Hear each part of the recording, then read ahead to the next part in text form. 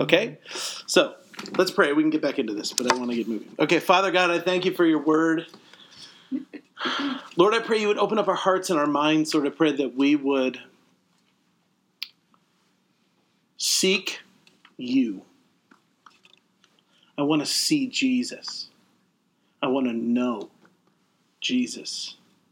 I want to be in relationship with the one who is the image of the invisible God, the radiance of your glory, the Word of God, who was God and who was with God from before the foundations of the earth.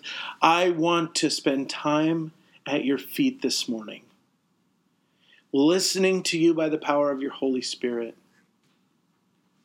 and being formed into your image as I am predestined to be. I love you, Jesus. Amen. Okay, so all I'm saying is, you guys, especially those of you that grew up in church, you have a whole bunch of ideas that you've heard people teach, but you didn't go check it out. Not really. You didn't dig into Scripture, you didn't look and, okay, where is this? Because if you did, there's a whole lot of things. For instance, this one's going to be really fun. Are you ready for this one? Are you ready for this one? This is one that I've been struggling with and wrestling with now for a couple months. And it's this. What do we know about what happens immediately after we physically die? Well, you gotta give us that. What does the Bible say about what happens? Right then. All I know is that Abraham's bosom, that's the only thing I know about. But that's Old Testament stuff. No, that's New Testament stuff. Is it still New Testament? It's New Testament stuff, but we don't know that has anything to do with us. That was a parable that Jesus told. We don't even know if he meant us to take it literally. Cool. Maybe he did, but we don't know that he did, and so... I already accepted that I don't know anything, so... Okay. Let me say this. There are two things. The Bible talks a heck of a lot about the resurrection from the dead. The Bible talks a heck of a lot about what's going to happen after the resurrection from the dead.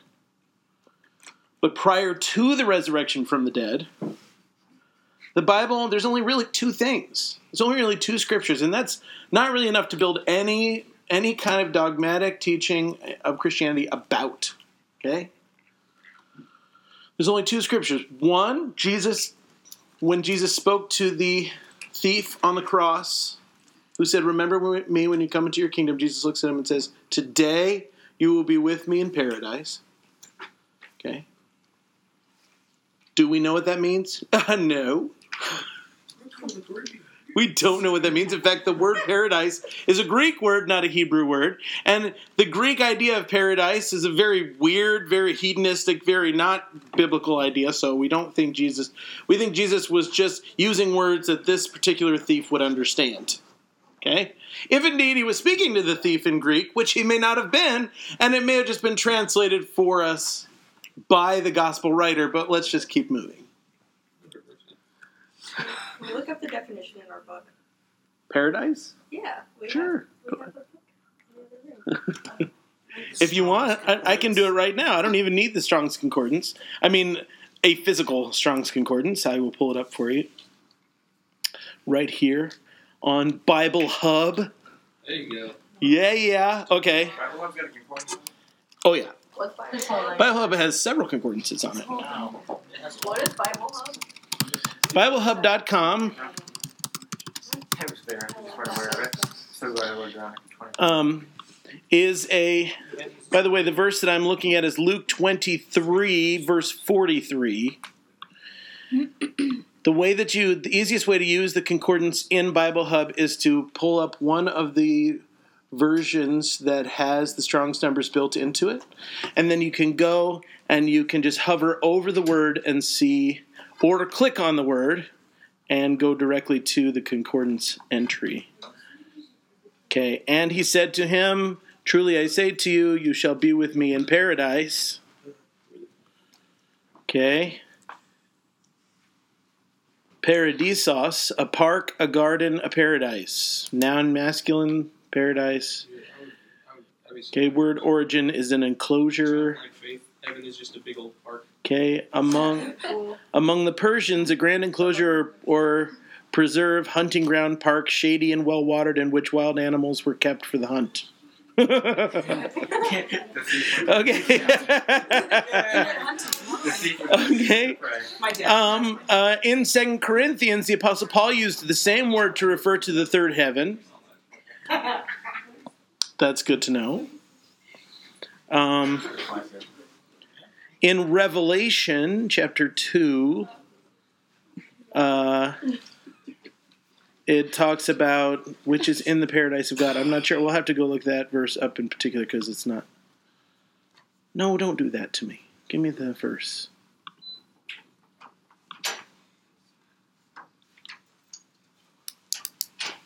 He who has an ear, let him hear what the Spirit says to the churches. To him who overcomes, I will grant to eat of the tree of life, which is in the paradise of God. So it's obviously referring to a place where the tree of life is. We don't really know what that means. But okay, but the other verse is the verse that says that to be absent from the body is to be present with the Lord. That's the other verse. So do we have anything to worry about? No. But do we have any idea what's really going to happen? No. And we don't get to, we're going to be with the Lord. It's going to be paradise.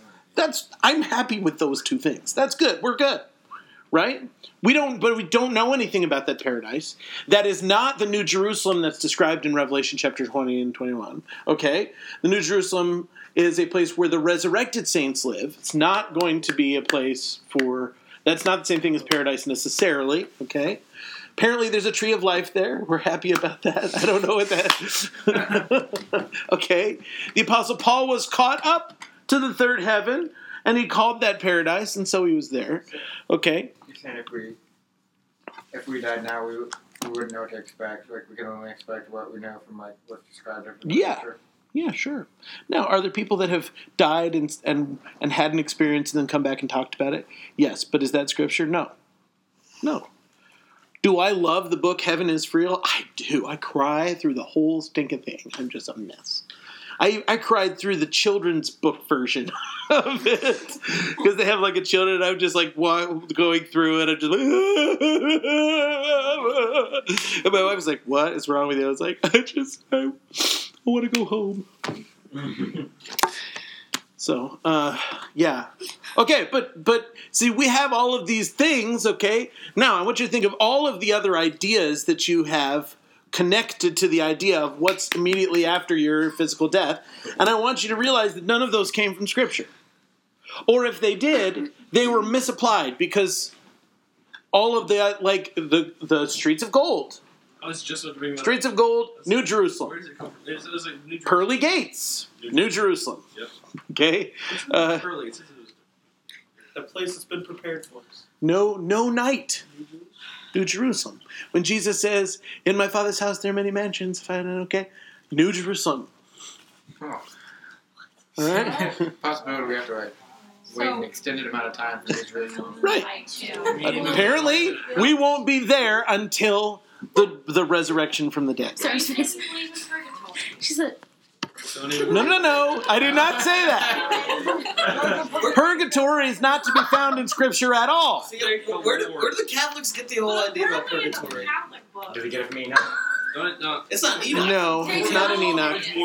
Purgatory comes from some visions that people had, experiences that people had of the afterlife, etc., or maybe they had some kind of vision of Jesus or Mary or something where they were told, "Oh, by the way, you can't go straight to heaven because you still have a whole lot of sin, so you got to spend some time in the eternal car wash that is purgatory until you're squeaky clean, and then you can go to heaven." People who are, like if you're like Catholic or whatever, so they believe like if you're like naughty, you're gonna go straight to hell. But like if you're like gonna go to heaven, you're like, okay, you need to get cleansed some more, and then you go to heaven. Pretty much. How? But they wouldn't say. In fact, the official Catholic thing. I just heard someone talk about this today on my way here because I told you I'm studying this. I want to learn what does the Bible really say about end time issues. For instance, this is another really interesting one. I want you to search all of the sermons in the book of Acts, okay, and of any other recorded sermons of the apostles in the New Testament, and I want you to look for one reference, even one, to what happens after you die.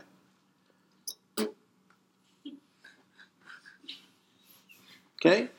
My point is this. They preached the gospel without talking about heaven or hell. The gospel was about here. The gospel was about now. The gospel was about immediate. Was about the kingdom of heaven, here, now. And we've put it into this place where we think, well, the kingdom of heaven is like way out there. But that is not what Jesus taught, and that is not what the apostles taught. They taught the kingdom of heaven is here, it is now, it is in us, and we are carrying it around with us in this moment. Okay? That's a pretty massive shift of the way we think, is it not? I mean, because we're constantly thinking like, well, you know, okay? But that's not what the Bible teaches. The problem, yeah, go ahead. In the Korean books, it was like talking about like the kingdom of heaven and how like it's like in our hearts first, and like how it lives in us, and then like it comes to physical formation when Jesus comes back. Is that right? Yeah, ish. No, I agree with that fully, wholeheartedly. I do. But I think there is more. We need to come to an understanding that we are already right now in this moment, because we are followers of Jesus, because we are choosing to be a part of the kingdom of heaven, because we stand under the forgiveness and the blood of Jesus. We are currently in this moment participating in the kingdom of heaven, releasing the kingdom of heaven on the face of the earth. And I think the more we understand that, the more of the kingdom of heaven will be released through us on the earth at this moment. That everywhere that we go, all the time, with each other and with people that do not yet understand this, we are participating in the kingdom of heaven. We are walking in it, and we are releasing it everywhere that we go. And I think we've got to get that. I think we have to understand it. I think we've got to begin to move beyond, because so much of the church has like, was that me again? No, that's my phone. Praise the Lord. So much of the church has taken the things of God and kind of put them off. Well, I'm going to be holy. I'm going to reflect the character and nature of Jesus after I've died and been resurrected. Okay? And will you more fully reflect the character and nature of Jesus at the time? Yes, you will, because you will be like him, for you will see him as he is. You will be completely, totally, utterly transformed, body, soul, and spirit, into the image of the Son of God. But that is not, and we don't have that yet. But that doesn't mean we aren't being transformed right now. It doesn't mean we aren't in a process in this moment. And we need to raise the bar for our expectations. We are capable. We are capable here and now of manifesting the character and nature of Jesus in this moment, with each other, with the lost. And that includes his miracle-working power. That includes the way Jesus thinks, the way Jesus feels, the way Jesus lived in the world. And we kind of like put those things off, or like say that those are for later, or that those are just for the really holy people. You don't understand what's at work in you. And the more that the more we kind of separate ourselves from the idea that Jesus is alive and working in this moment, the less of him we will see. The less of him that we'll experience, and the less of him the world that we are in. We are in this world to change it. And we won't change it unless the kingdom of heaven is manifest in and through us every moment. Are you with me on this? All right, let's get to Philippians 1. All I'm trying to say is, please, get into the Word, Do the research. Dig this stuff up. Don't believe anything just because some teacher, including Josh Hawkins, tells it to you. Go after this stuff in Scripture. Find out what it says, because the church has, from the beginning, been misinterpreting Scripture. And every generation has a different part of Scripture that it misinterprets. It's true. But for hundreds of years, the church interpreted the stuff in Acts chapter 2 as, oh, that stuff just happened during the time of the apostles. Oh, all those gifts of the Spirit that it talks about in 1 Corinthians, that's all stuff that's the perfect has come, meaning the Word of God. Oh my gosh. So we don't need that stuff anymore. And then somebody, I don't even know who it was, somebody, a little over 117 years ago, said, hey, wait a minute. This doesn't sound like, I don't really see here anywhere where it says these gifts of the Spirit are for that time and not for this. That doesn't make a whole lot of sense to me. Maybe I should be asking God for these. And so people all over the world began to ask God for the return of the gifts of the Holy Spirit.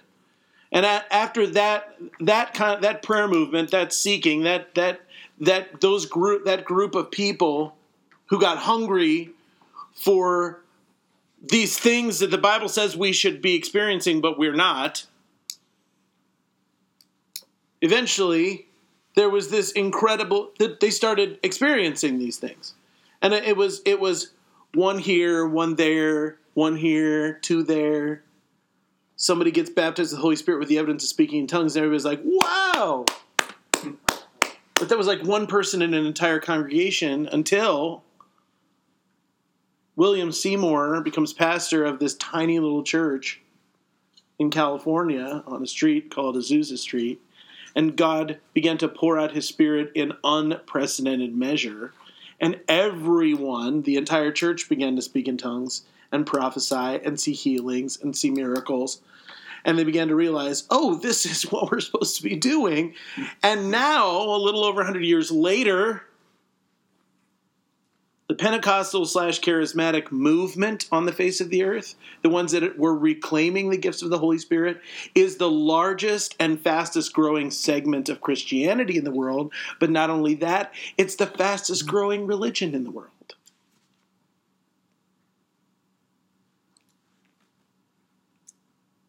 Okay, we went from maybe 15 people being baptized in the power of the Holy Spirit. In 100 years, we went to something like 500 million people being baptized in the Holy Spirit, speaking in tongues.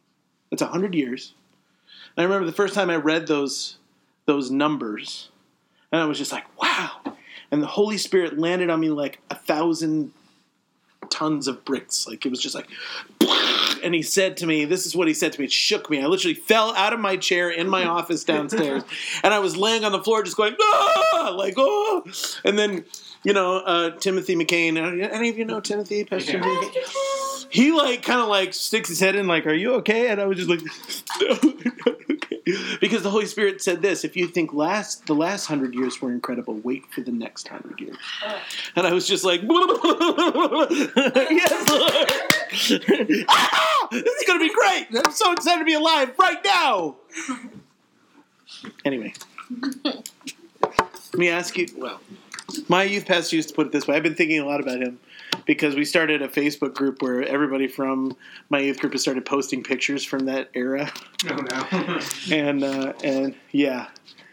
And he used to say, you should be honored to live in this generation because, as any good coach knows, you put your best players in at the end of the game.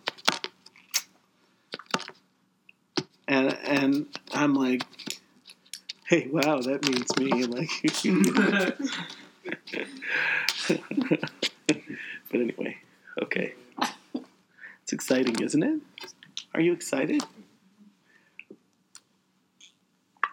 Now, Philippians chapter 1. That was for free.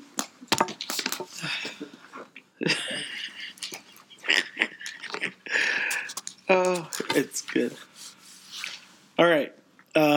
We ended last week on, I'm confident of this very thing, that he who began a good work in you will perfect it until the day of Christ Jesus. Sure. Verse 7. For it is only right for me to feel this way about you all. How does he feel about them? He says, verse 4, I always offer prayer with joy and every prayer for you all in view of your participation in the gospel until now. Okay, so he loves them a lot. And he says, for it's only right for me to feel this way about you all because I have you in my heart. Since both in my imprisonment and in the defense and confirmation of the gospel, you are all partakers of grace with me. This is an interesting verse, okay? I have you in my heart. Why? Because in my imprisonment, in the defense of the gospel, in the confirmation of the gospel, you have been partakers of grace with me, okay? He says, I have you in my heart. Again, it's that close connection that Paul has with this church. This is obviously one of his favorite churches. If you read some of the other letters that he writes to some of the other churches, and then you read this one, you're going to be like, wow, Paul, you really had favorites. Because the other churches, he's kind of like, guys, you are my headache.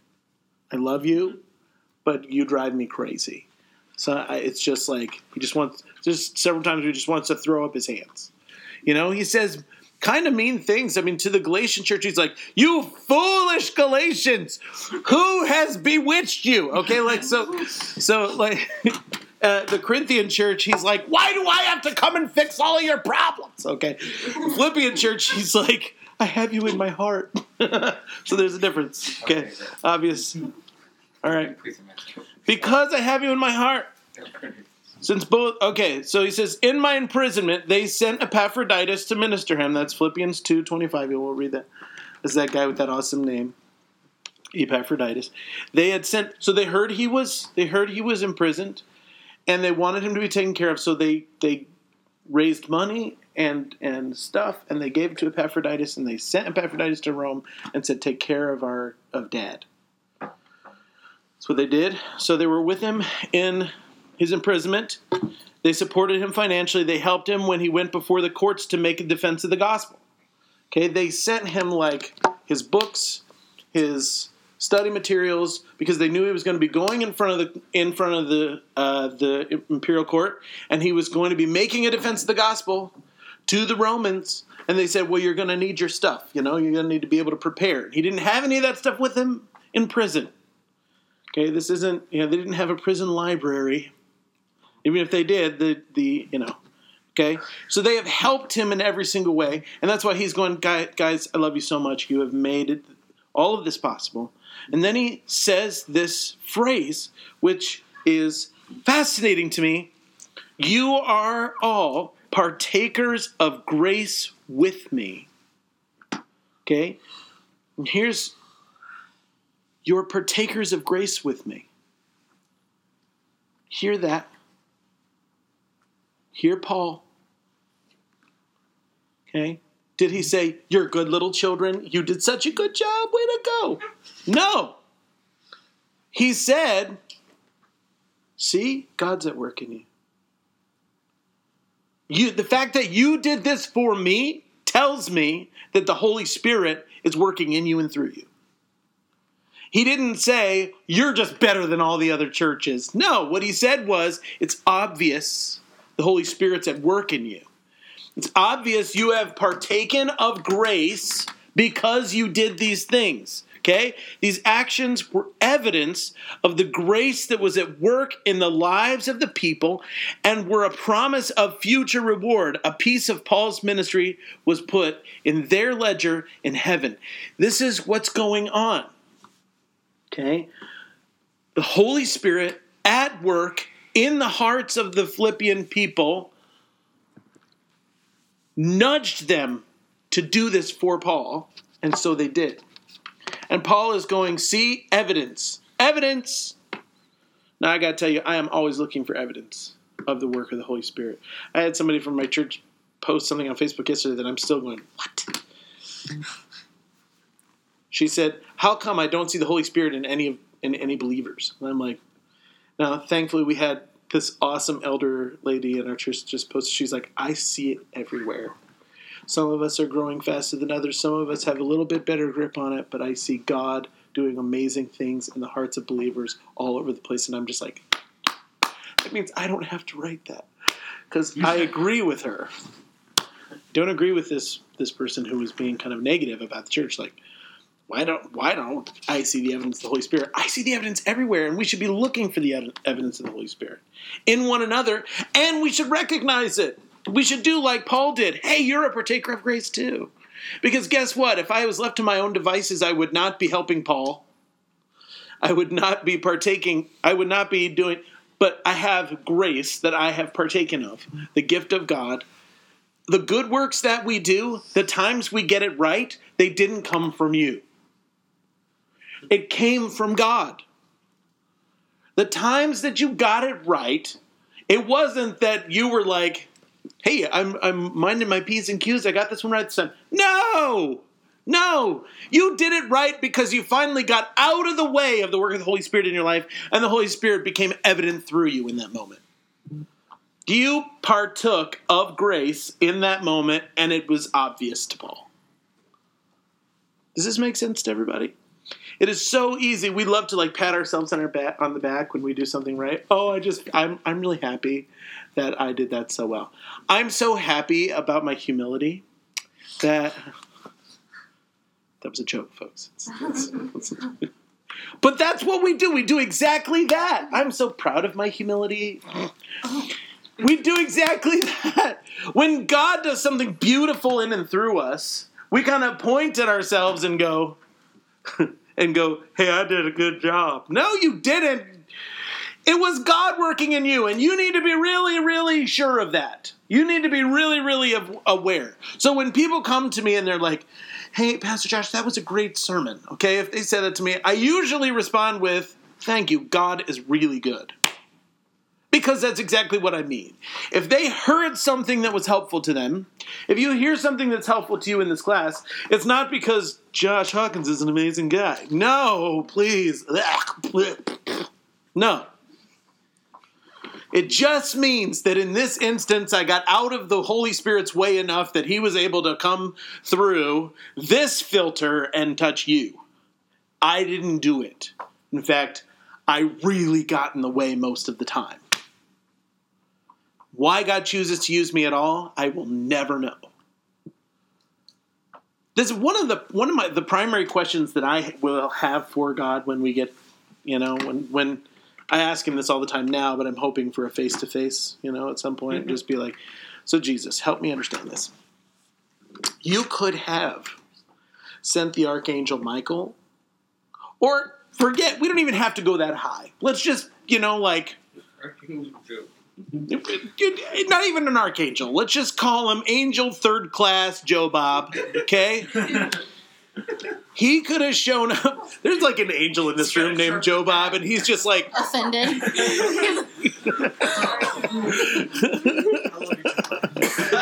High five, Joe Bob. Okay. He could have sent the lowest of the angels to sit in this chair and taught you correctly, and he would have done it without mistakes. And plus, he's an angel, so you would be like, I mean, that's all he has to do is just kind of. He could have done that, but that's not what he did. He sent me. Okay? He sent me. To me, I feel like a really bad replacement for that angel. Jesus doesn't feel that way. I don't. Maybe he does. Maybe he's like, you're right. I should have sent an angel. Next time I'm just going to do that. I don't think that but God chooses to use human beings to do what he wants to do. And there's a million. My big question is why? It doesn't make a whole lot of sense to me, to be honest. And every reason that I've ever had anybody come up with, or that I've come up with, or that I've found, a slight answer in Scripture, I'm still going, I mean, that kind of helps, but it's still not quite enough. Not to mention the fact that God is omnipresent, so he could have just done it himself. Okay, there could just be a disembodied voice in the room right now. Hi, IMC. Hello, Lord. Let's have Bible study. Well, no one better to teach us the Bible than you, Lord. Right? I mean, come on.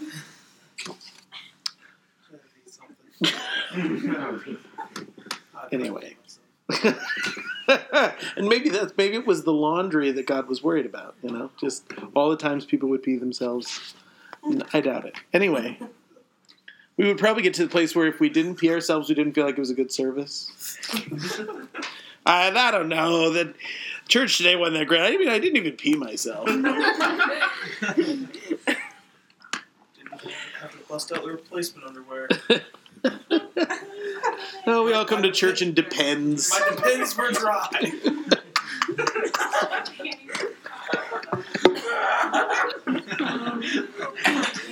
I was just thinking about, because we talk about that, not an eye was dry in the house. It's like, not a Depends were dry.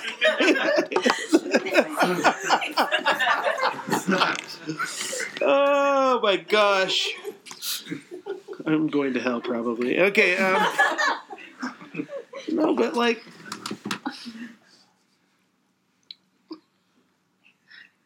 I honestly, I believe there's a lot of reasons why. One, God likes doing this with me. He likes doing this with you. He really likes you, and he knows that he's powerful enough to move around you. And so he wants to do this with you. Just like I like to do things with my kids, even though they're going to make the job 5 times harder. He likes that there's that. And that makes me feel good. But then there's also, there's probably more to it than that. But in this, not only do you get to be partakers of grace, by hearing, I get to be a partaker of grace by teaching. And so being a part of teaching this class is a gift to me. It's a gift to me. I also get to know some of God's favorite people, and that's pretty exciting to me too. But this is a gift to me. To get to be involved in something Jesus is doing, that's exciting for me. I enjoy it. So, we are all partakers of grace. And whenever we do anything for him, that is a gift that God's given you to be able to do it, to be able to give. If the day ever comes when you begin to feel like your work for God is a chore or is a difficulty, or it's like you roll your eyes like, oh, why do I have to do this? You need to realign. In fact, just do God a favor and stop. The day that you say to yourself or anybody else, boy, God is really lucky to have me on his team. Just quit. You're not doing anybody any favors. When ministry is about you, you're hurting yourself, you're hurting the people you're ministering to, and the Lord is not happy. We could go into 5 signs that ministry is about you. Maybe I should write that blog post. And what you should do about it, okay? I don't mind offending people every now and then. Great. If it's worth it. Look, he's good. It's not going to offend you. Email. Just offending people for no reason. But if I'm speaking the truth and they get offended, it's worth it. If I'm just saying something offensive, that's not worth it. Okay. According to Karl Marx, worth is just placed on how much time put into it. Stop reading Karl Marx. He's He's an atheist. I didn't read him because I enjoy him. I read him because I kind of despise the man. Okay. I'm just saying I wouldn't read Karl Marx. If I were you. I actually read the Besides, it's gonna get you in trouble. with the church because having a socialist mindset at all in any way, shape, or form in the American church equals backsliding. But that's, and I'm being I don't have. I'm being sarcastic. I'm being very sarcastic because, you know, if you wanted to vote for Bernie Sanders, you are obviously not saved. Clearly. For those of you listening to the podcast, I'm shaking my head. Okay. I'm not saying I'm for Bernie Sanders. I should probably say that on the internet. I'm just saying people and their political views, and Jesus was not a Republican. Can I say that really loudly right now? Yes, you can. Jesus is not a Republican. He's not a Democrat either, but he's not a Republican. Okay, let's keep moving. Jesus would have defied political party, and if you stand with Jesus, you're going to defy political party as well.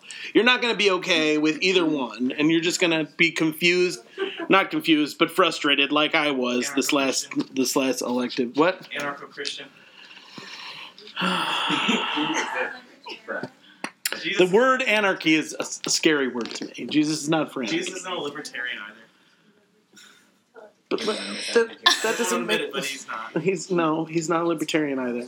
Jesus belongs to no political party. And there are people that love Jesus in pretty much every political party. Except for the Green Party. There's no people that love him.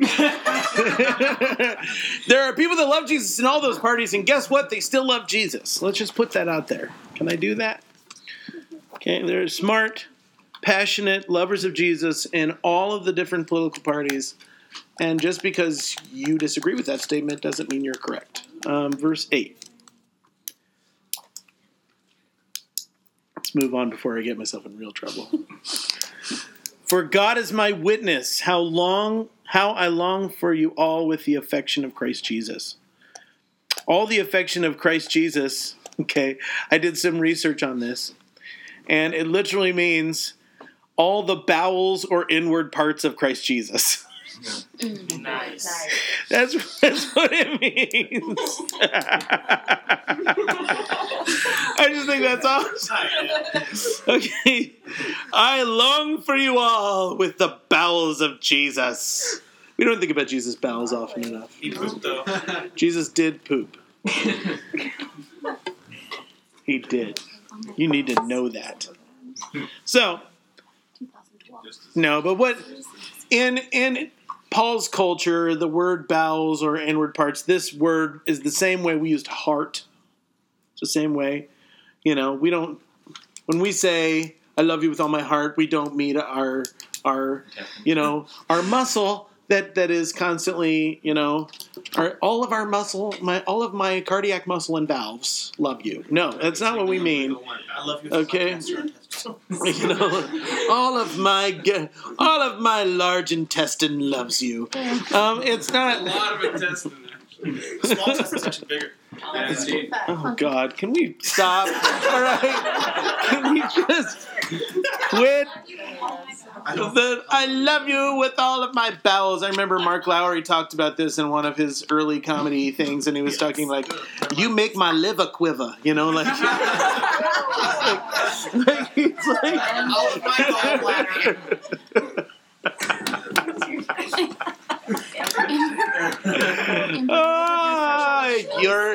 you're right in the middle of my intestinal tract. I mean, it's just not. But anyway, the idea is the heart of Jesus. Okay, the emotions of Jesus. I think affection is a good translation. The emotions of Jesus. And the reason I bring this up, the reason I pull this out, number one, I think that's funny. But two, the Apostle Paul, listen to what he says. I long for you with the affection of Christ Jesus. He's not even talking about his own affections anymore. He's literally saying Jesus has taken his fiery heart for you out of his own chest and put it in mine. That I love you more than Paul is able to love someone. I love you with the love of Jesus. When I was a kid, there was this old song. Yes, I love you with the love of the Lord. You guys, anybody? No? Pastor Barry would know this song. Oh, I love you with the love of the Lord. Okay, and they used to, I can see him in you, the spirit of my king, and I love you with the love of the Lord. So, what? Do they? See, that's a beautiful thing. Anyway, the idea is this, and we need to get a hold of this. He carried the affections of Christ in his heart. And this is my prayer. I want to love with your love, Jesus. My love is weak. My love is fickle. My love is transitory. My love is on one day and off the next. But when I love you with the love of Jesus, which is unstoppable, will not quit, won't turn around, does not get frustrated, it's patient, it's kind, it does not envy, it does not boast, it does not, okay? When I love you with his love, my love for you is a whole lot better than when I love you with mine. And when we begin to pray for people, when we begin to encounter people, we need to ask Jesus for his heart for that person. Because here's the deal. There's a whole lot of human beings that when I first encounter them, I'm like, I do not like this person. I do not like him, Sam I am. I do not like it. And it is easy for me. It is easy for any human being to come in contact with another human being and be like, I don't like you. And I don't want to spend time with you. And I don't want to do anything nice for you. Hey. And that's okay. I told you I would always be honest with you, and I am being honest with you. Have you not felt that way? You've probably felt that way about someone in this room. Praise the Lord. Okay. Okay. But here's the deal. You're not called to love them with your love. You're called to love them with the affections of Christ Jesus. And God has put these people in your way, in your life, in your ministry, right in front of your face, living in the same apartment with you because God wants you to learn to leave behind your ability to love and to step into his. There is a reason why you have you are close to the people you are close to. There's a reason why every single person that is in this room is in this room. And it's because the Lord wants to teach you to love that person that is not like you, that does not like you, that you don't like.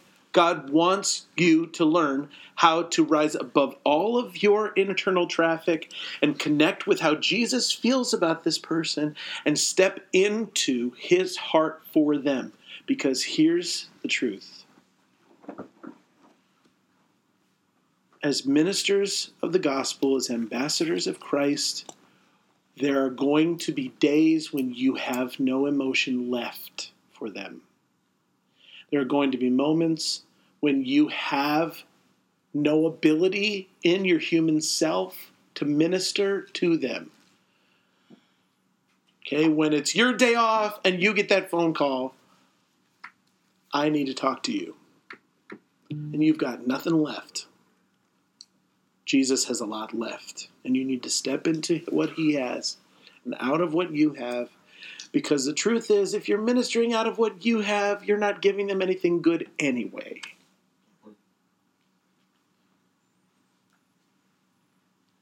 You gotta let the affection of Christ be planted in us. We need to live in it.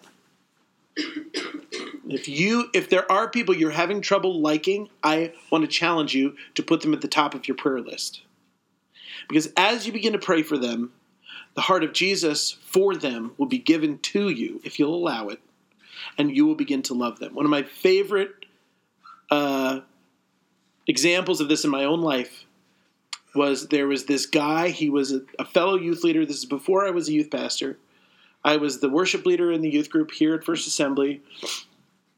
And there was this guy who was another leader. He was an intern of the youth pastor. And I just didn't like him.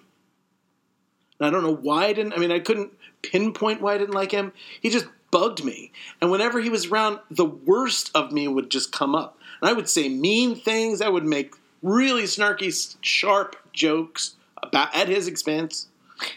I'm serious. You know, like, I was not nice to this person, and I'm nice to freaking everybody. Okay, so it was very. I mean, I'm just saying, I'm pretty good at being nice to people I don't like.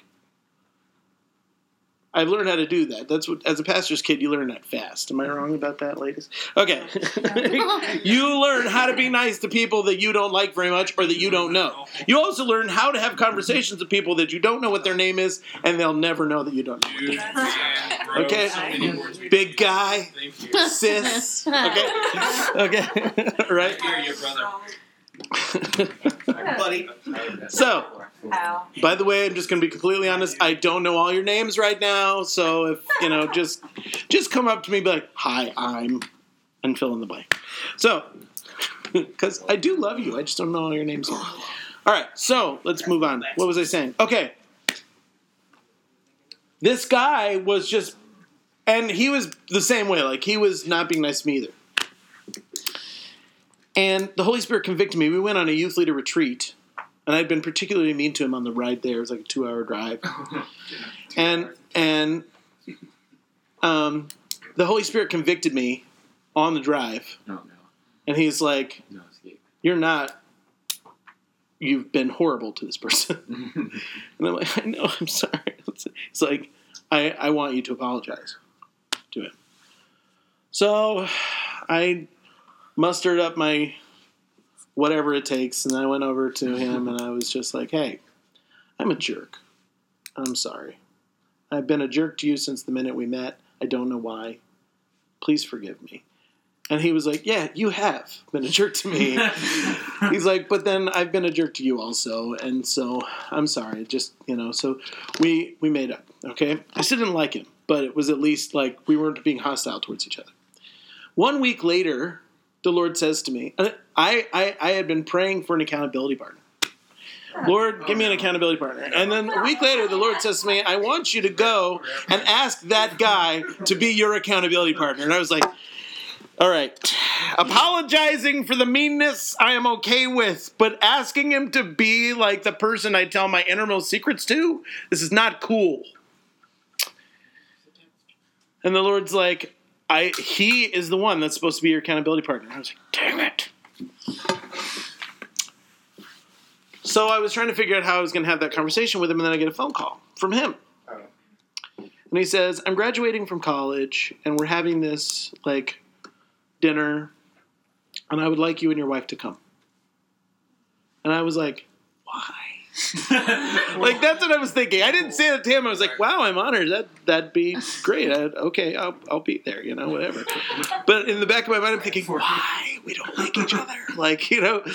And I mean, come on, this was it was an invite only kind of a thing, and he was inviting me, and I knew other people that he wasn't inviting, and I'm like, why are you asking me to be there? So we're at this thing, and he comes over to me, and he's like, I wanted you to be here because the Lord told me that you and I are supposed to be accountability partners. Oh, skirt. Right? You could have knocked me over with a feather. I mean, really, because I'm just like, he told me that too. And this guy was like, okay, so let's do that. So for the next couple years, he and I became really, really close friends, and we became, he's one of the best friends I've ever had. Right now he lives out of state, so I hardly ever get to talk to him. But I honestly believe it's because the Lord gave me his heart for this man. And the other way, he became one of the primary encouragements to me in that season of my life. He was very important to me during that stage. But that's not where it started. It started with dislike. The Lord shifted my emotions for this man. And now I'm intensely grateful for the fact that he was in my life. So, yeah. I don't think any of you would know him. Because he's been gone that long. Just looking at First Assembly people. Did you know Doug Joseph? I think so. The entire time you were talking about this, I was searching my memory. He used to do... This is back when Jeff Olson was the youth pastor. So this is like 4 youth pastors ago. Because I was on the very beginning, almost, of Doug being here. So Right. I probably heard of him. But Doug and was seen him Doug like was pictures. 2 youth pastors after Jeff. Yeah, that's what I'm saying. So The earliest youth pastor I remember was Terry Staggs. right. And Jeff was before him. Okay. Actually, they were on staff together for about a year, and then Jeff left. Yeah. See, So, I don't. yeah. Not, No, I'm sure you didn't. no. Anyway, yeah. So, Kids church on Terry. Doug, I love you. Divine enablement to love supernaturally is where Paul was living for them. He's been given divine enablement to love them supernaturally, and my prayer is, Lord, give me this grace to love people supernaturally. Verse 9. And this I pray. Okay, Paul's prayers. I love Paul's prayers. Paul's prayers are so good. I pray Paul's prayers. I pray Paul's prayers. Paul prays Paul's prayers. I feel like I pray that Paul prays Paul's prayers. I pray the prayers of Paul. Okay? He had the greatest prayers. Okay? He always prays for what's going on inside people.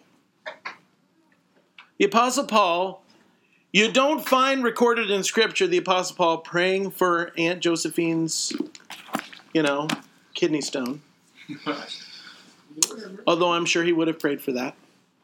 But in the recorded prayers of Paul, he doesn't pray for external circumstance most of the time. In the recorded prayers of Paul, he prays for the inward man. He prays for who they are. He prays for what they know. He prays for what they will see. Okay? He does not usually pray for their external circumstance, even when, and this wasn't the case with the Philippian church, but in other churches that were being persecuted by the Roman government at the time, Paul did not pray that they would be delivered out of persecution.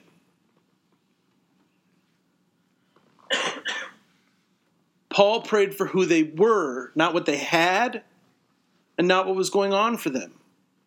He prayed about their relationship with Jesus. He prayed about their understanding of who Jesus was.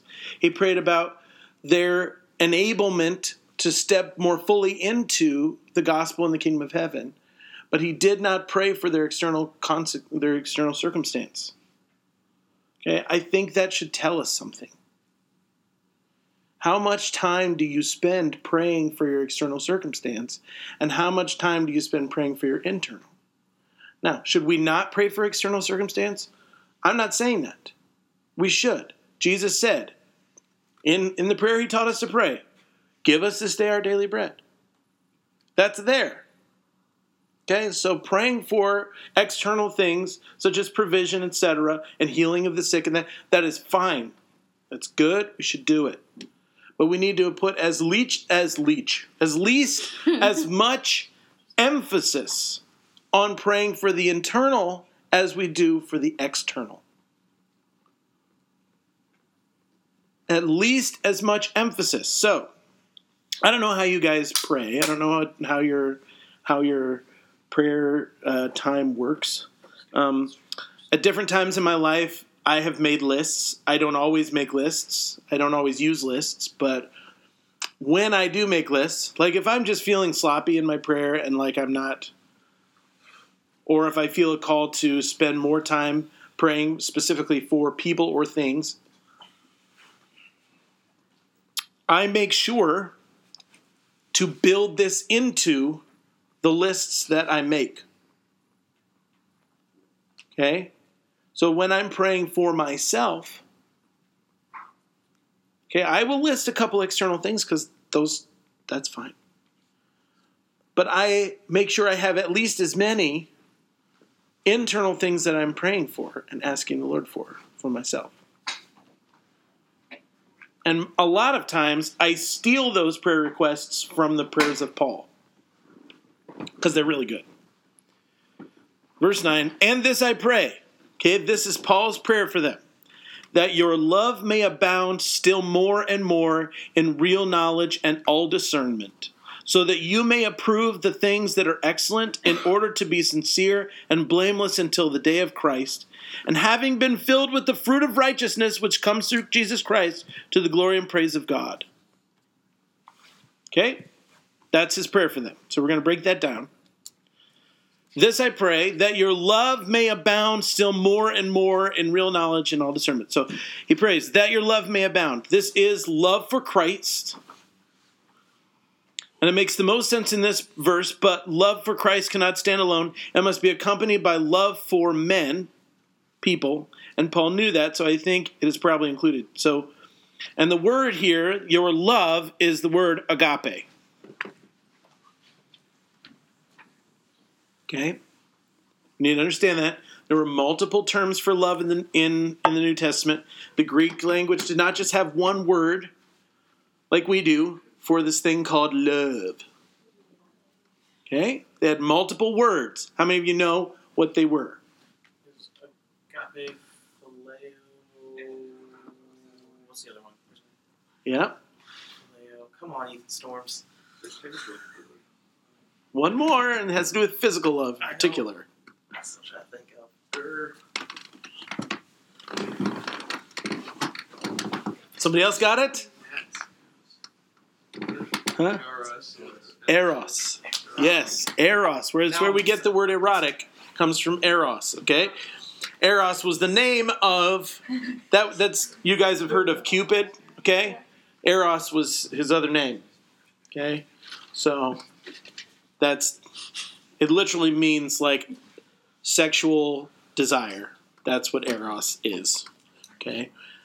So, there's three kinds of love. Now, we use that word. So when they were talking, they could walk up to another guy and say, I love you, and it not be like, no homo. They didn't have to say that.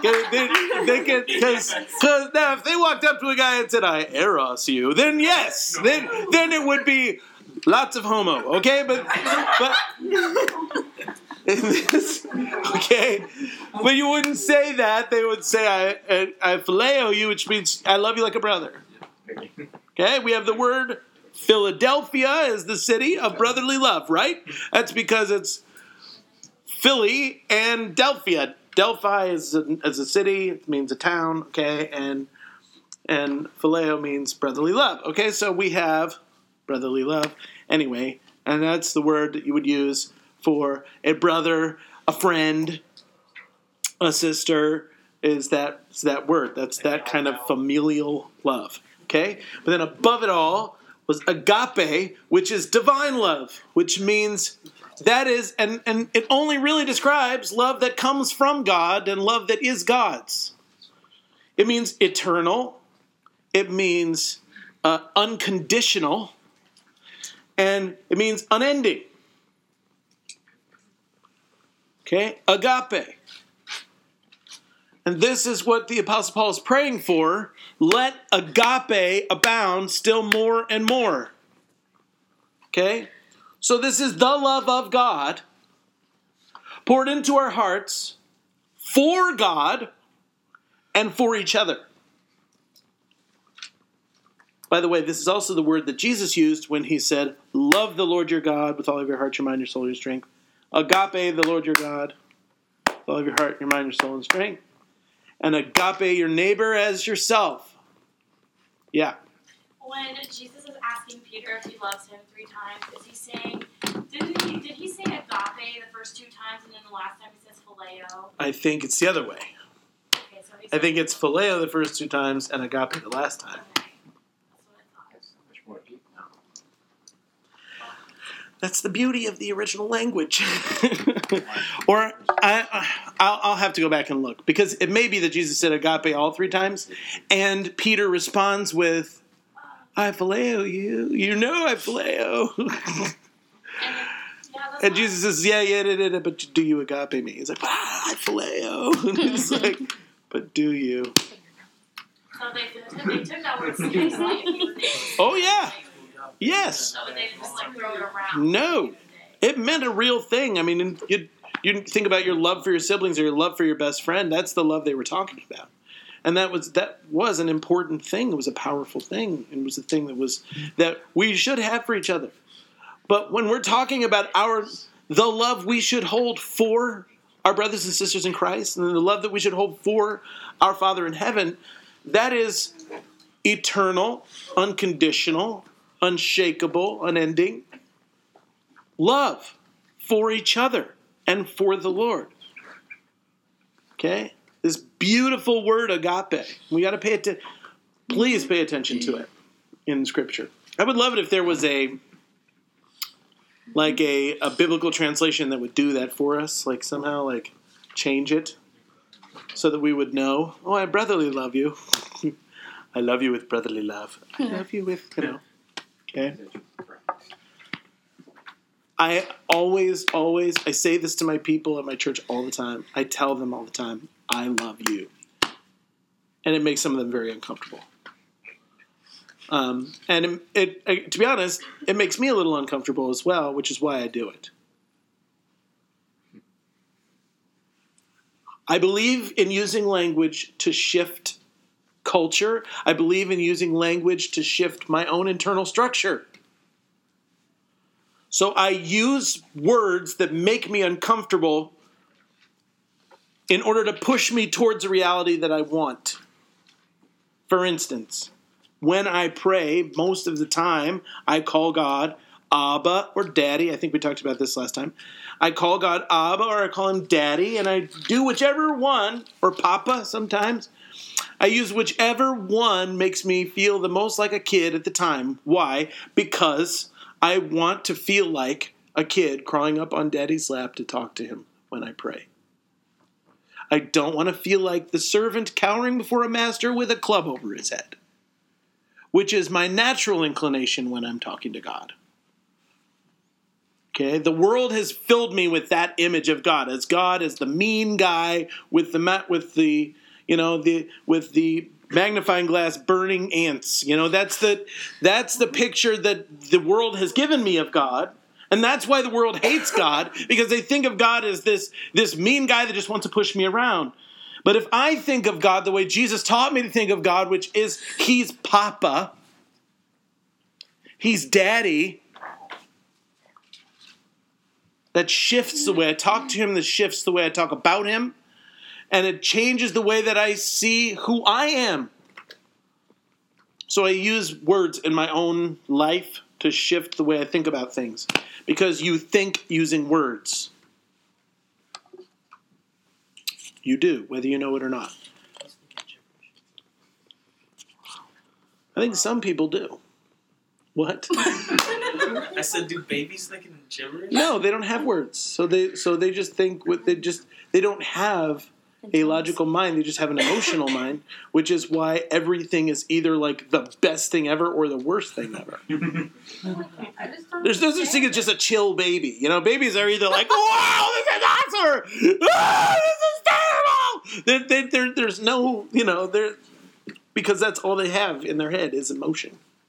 Just this swirl of color and emotion and whatever. They don't have words for things. When we begin to teach them language, what we're teaching them is specificity. What we're teaching them is incremental understanding, and that there's a middle there. You don't have to live there or there. But when they experience something that supersedes their small vocabulary, they just go to, right? Because that's what they've got. They can't look at you and be like, I'm hungry, mother. Right? That'd be nice if a baby just looked at you and said exactly what it wanted. I have poop in my pants. Please fix that. Okay. I'm just picturing Benny. Yes, exactly. Just walking up. Excuse me, mother. May I have some peas and carrots? I would thoroughly enjoy a mixture of peas and carrots.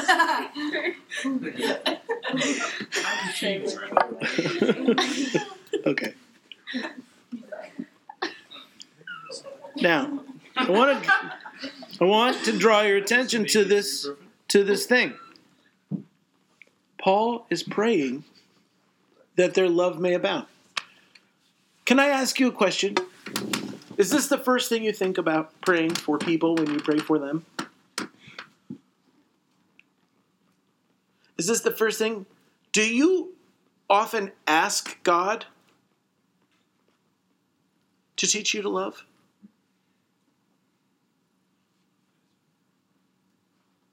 It's the first thing off Paul's lips. When he's praying for this church, the first thing he thinks, the first thing, is not, Lord, help them build a bigger building. Lord, send more people to their Sunday morning meetings. Lord, bring in the finances. No. The first thing Paul thinks of, top of the list, top of his head, of the list in his head, Lord, I just pray you teach him to love. Teach this church to agape more and more and more and more. God, teach them to love. We got to start learning to pray in the right priority. And I would say this is the right priority, because what did Jesus say? The first and greatest commandment is this: love the Lord your God. Guess what? This is top of Jesus' priority list. This is what Jesus cares about more than anything else. Jesus wants you to love God. It's the first thing. He's not, we kind of almost take it as a given. Well, they love Jesus. That is a bigger question. That is a bigger thing. That is more important than, do they attend church? Do they whatever? What theology do they ascribe to? No. Do they love? Do you love? Do you love God? And the second is like it, because it should never be separated from it. Love your neighbor as yourself. Do you love God? Do you love your neighbor? We've got to be praying that for the people of the church. You need to be praying that for yourself. That should be the first thing you ask God for when you wake up in the morning. Jesus, help me love you more. Jesus, help me love my fellow Christians more and the world more. I want to love more. Give me agape for them. I can't do it in myself. I don't have the ability to agape. We do not, in our human reality, do not have the ability to agape.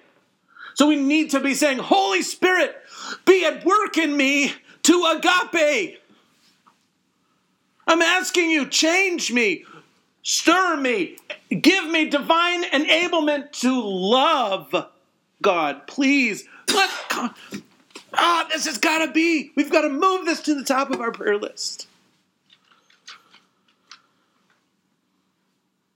If it was this important to Jesus, because Jesus said it like this, he said, guess what? All the law and the prophets hang on this. If you just get this, it's all going to be okay. This is more important to Jesus than your statement of faith. This is more important to Jesus than anything else. It's more important to Jesus than whether you did your devotions today. It's more important to Jesus than any other thing, is this one thing. We need to put our priorities in line with God's priorities. Do you love him? Do you love the people around you? One of my favorite movies is Moulin Rouge. Anybody know that movie? Yeah. Okay. And there's a song that's used in that movie. It's actually a Nat King Cole song from the 1950s called Nature Boy, okay? And he says, there's this line in the song that just haunts me. And the reason it haunts me is because it's true. The greatest thing you will ever learn is just to love and be loved in return.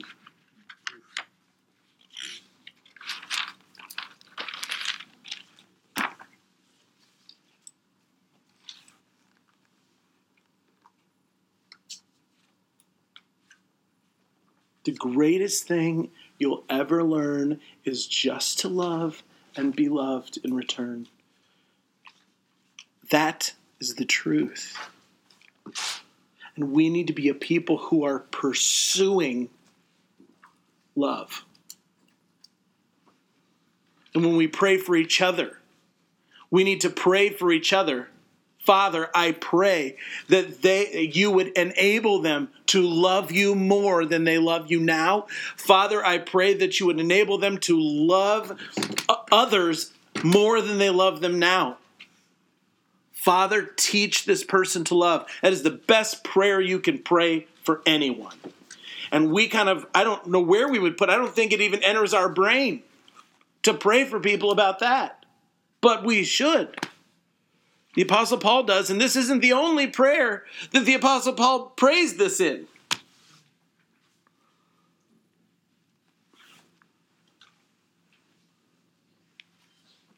We've got to get our heads wrapped around this reality. Okay, I'm going to move on. I think I've beaten that horse long enough. Then he says, in real knowledge and all discernment, that their love would abound still more and more in real knowledge and all discernment. Now, how are those things connected? Okay, the word knowledge here is epinosis. It means experiential knowledge. And this is,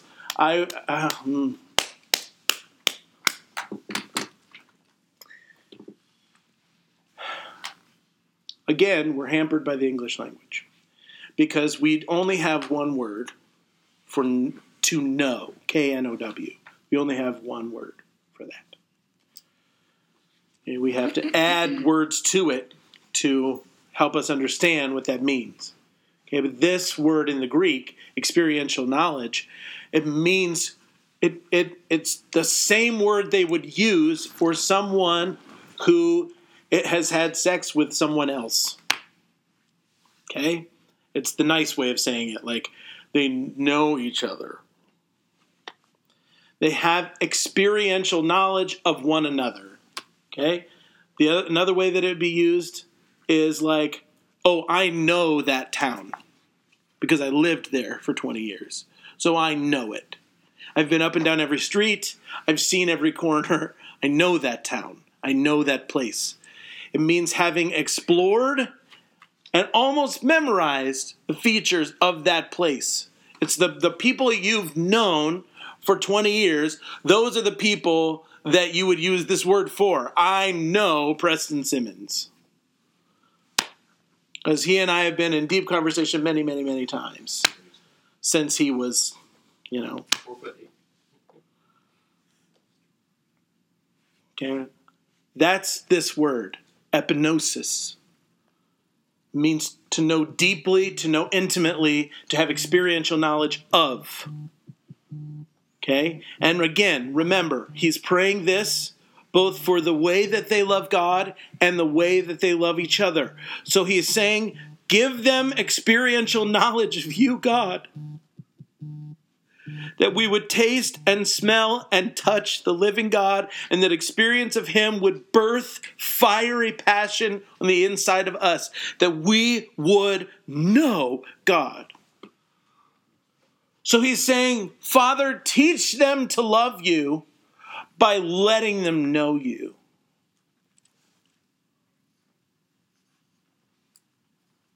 Okay, there's a whole other kind of knowledge that we use the same word for, and that is the knowledge of a fact, a mental assent to a fact, like 2 + 2 is 4. I know that that's true. 2 + 2 is 4. I know that. That's a fact that's in my head. That is a different kind of knowledge than the knowledge that he's talking about here. And I think as a church, we love to give people facts about God, but have they had an experience of him? We love to fill people's minds with knowledge and facts about God, and that's fine and that's good. I'm not saying we shouldn't do that. But if we don't tell them that beyond these nice little fact sheet that I gave you, there is a living, breathing, powerful being who wants to have an experience of you and you to have an experience of him, and encourage people to move beyond the fact sheet and get to know the person. If you read the biography of a person, would that be enough for you to marry them? No. No. I know a lot of facts about this person, but I don't know this person. Okay? And I'm not going to marry somebody I don't know. But that's what we do to the church. We give them God's biography. Here, go read this. And then we're like, don't you want to follow him? It's like, well, yeah, but I don't know him. And what did Jesus say at the sheep and the goats? What did he say? Depart from me, you worker of iniquity. I what? Never. Knew you. Yeah. I never knew you.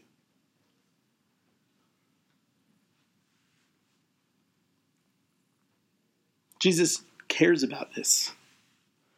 And he's alive and he's in this room right now and he's crying out to every single one of us, come know me. Come know me.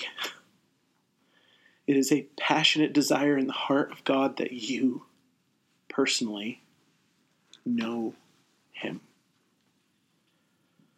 I told a story when I've told this story a bunch of times, but I told it when I preached at PK retreat most recently about this experience I had at the International House of Prayer in Kansas City where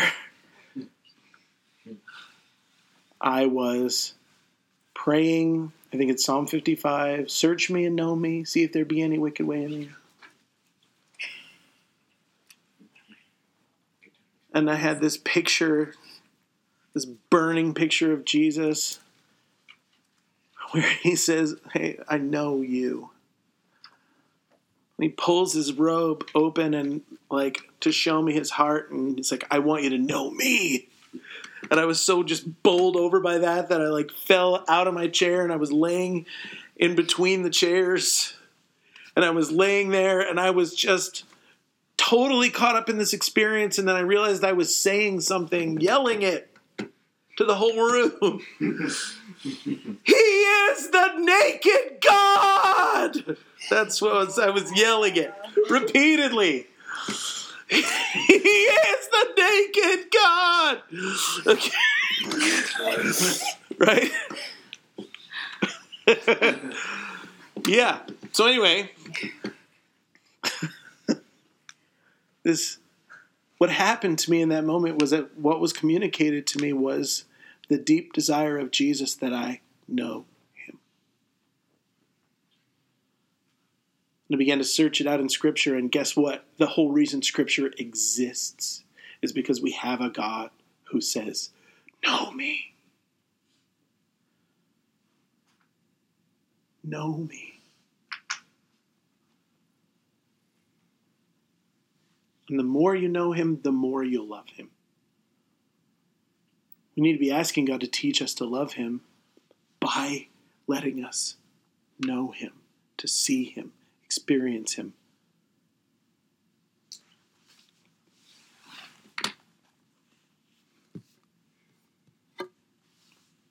I just want to pray that for you right now. Can we close our eyes?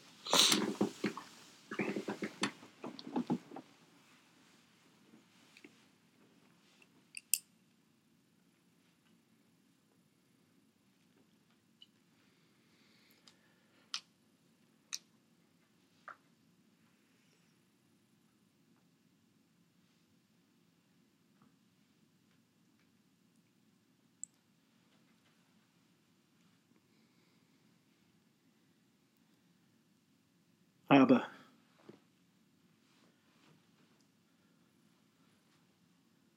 I want to echo the prayer of the Apostle Paul for every person in this room, including and especially myself.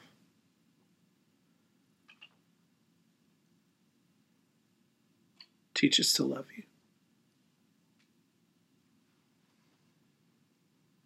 Teach us to love each other.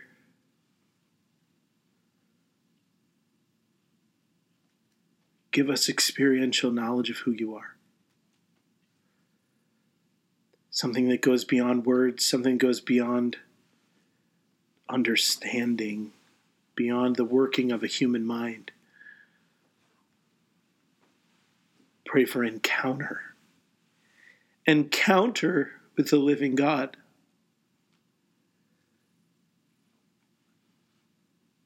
That we would glimpse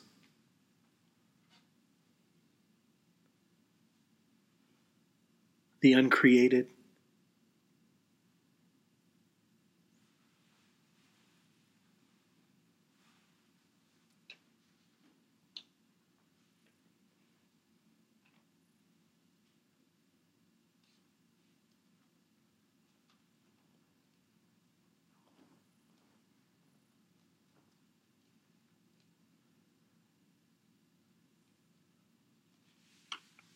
Amen. Let's finish this verse, because we're almost out of time. So, in real knowledge, in epignosis, experiential knowledge, that we would know God, that out of our experience of Him, that love would be born inside of us. But then he says, and all discernment. The word discernment means perception. I found in one commentary this phrase, which cuts through hazy ethical moral matters to really size things up. This is the only place in Scripture where this word discernment is used.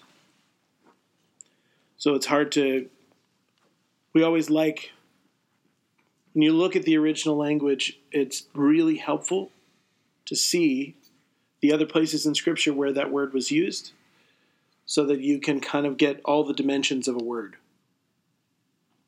like the boundary lines of that word, especially if that particular word is used multiple times by the same author. You get a real sense of what did Paul mean when he said discernment. Unfortunately, this one is only used one time. But the idea is to know who God is without confusion. To not be double-minded about who He is. To be confident in our knowledge of who He is. Love, so this is His prayer for them. That they would have love, born of experience and marked by clarity.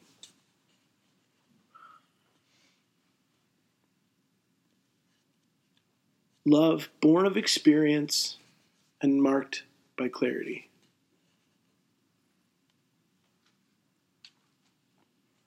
The Secret Service of the United States has two jobs. First is to protect the President of the United States. Okay? We know that one. Anybody that's seen any movie with the President? Yes, I know the second one. What's the second? Like counterfeit money and whatnot. Exactly, correct. They track down counterfeiters. So I like to say it like this. They protect presidents both alive and dead.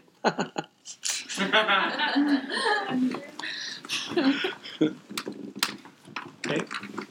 And the people whose job it is to spot counterfeits, okay, they're thoroughly and expertly trained. The way they are trained is very interesting to me, and that's why I bring it up. They are trained by knowing what actual official U.S. money looks like extremely well. They study every detail of the real thing. That's what they spend their time doing. They gain intimate experiential knowledge of what the real thing looks like, so that when a fake thing comes along, they instantly recognize it. Why? Oh, I know what the real thing looks like, and that's not it. I'm telling you that because that's part of what Paul is praying for. When he prays for discernment, what he's praying for is that we would have such clarity about who God is, that when an idea comes across, flashes across the screen of our minds or out of the words of some teacher or whatever, that our internal alarm bells go off. That's not the real thing.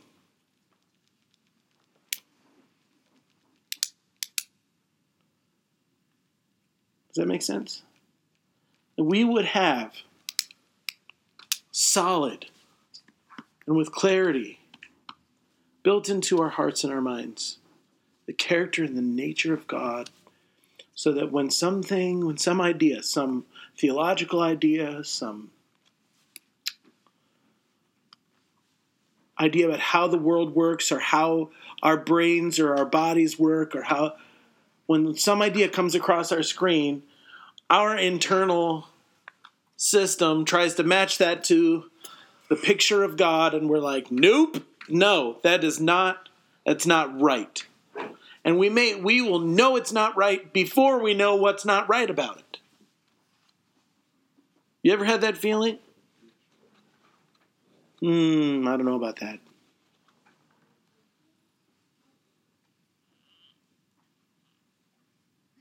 That's what Paul is praying for. That kind of knowledge. We would know Jesus. And here's the thing. That's what Jesus came to do.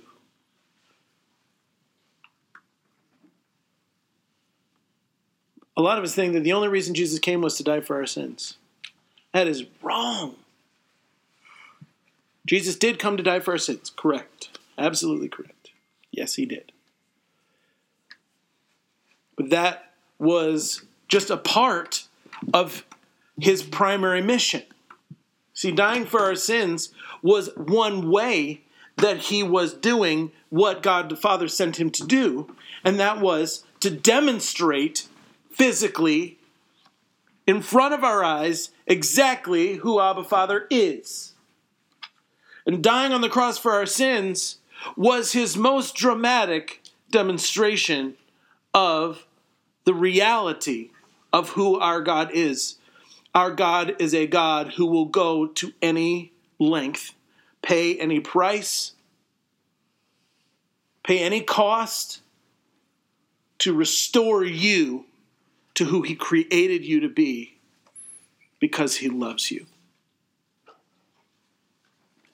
The cross was Jesus' most vivid demonstration of the unstoppable love of Abba Father. Does that make sense? And that's what Jesus came to do. To show us who God is. He walked around every day doing what God was doing, saying what God was saying. And then he died on the cross to do what God wanted to do and to say what God wanted to say. Amen. Lord bless you, keep you, make his face to shine upon you and give you peace. Lord lift his countenance upon you and give you rest in the name of Jesus. Amen. Amen. Shalom. Shalom.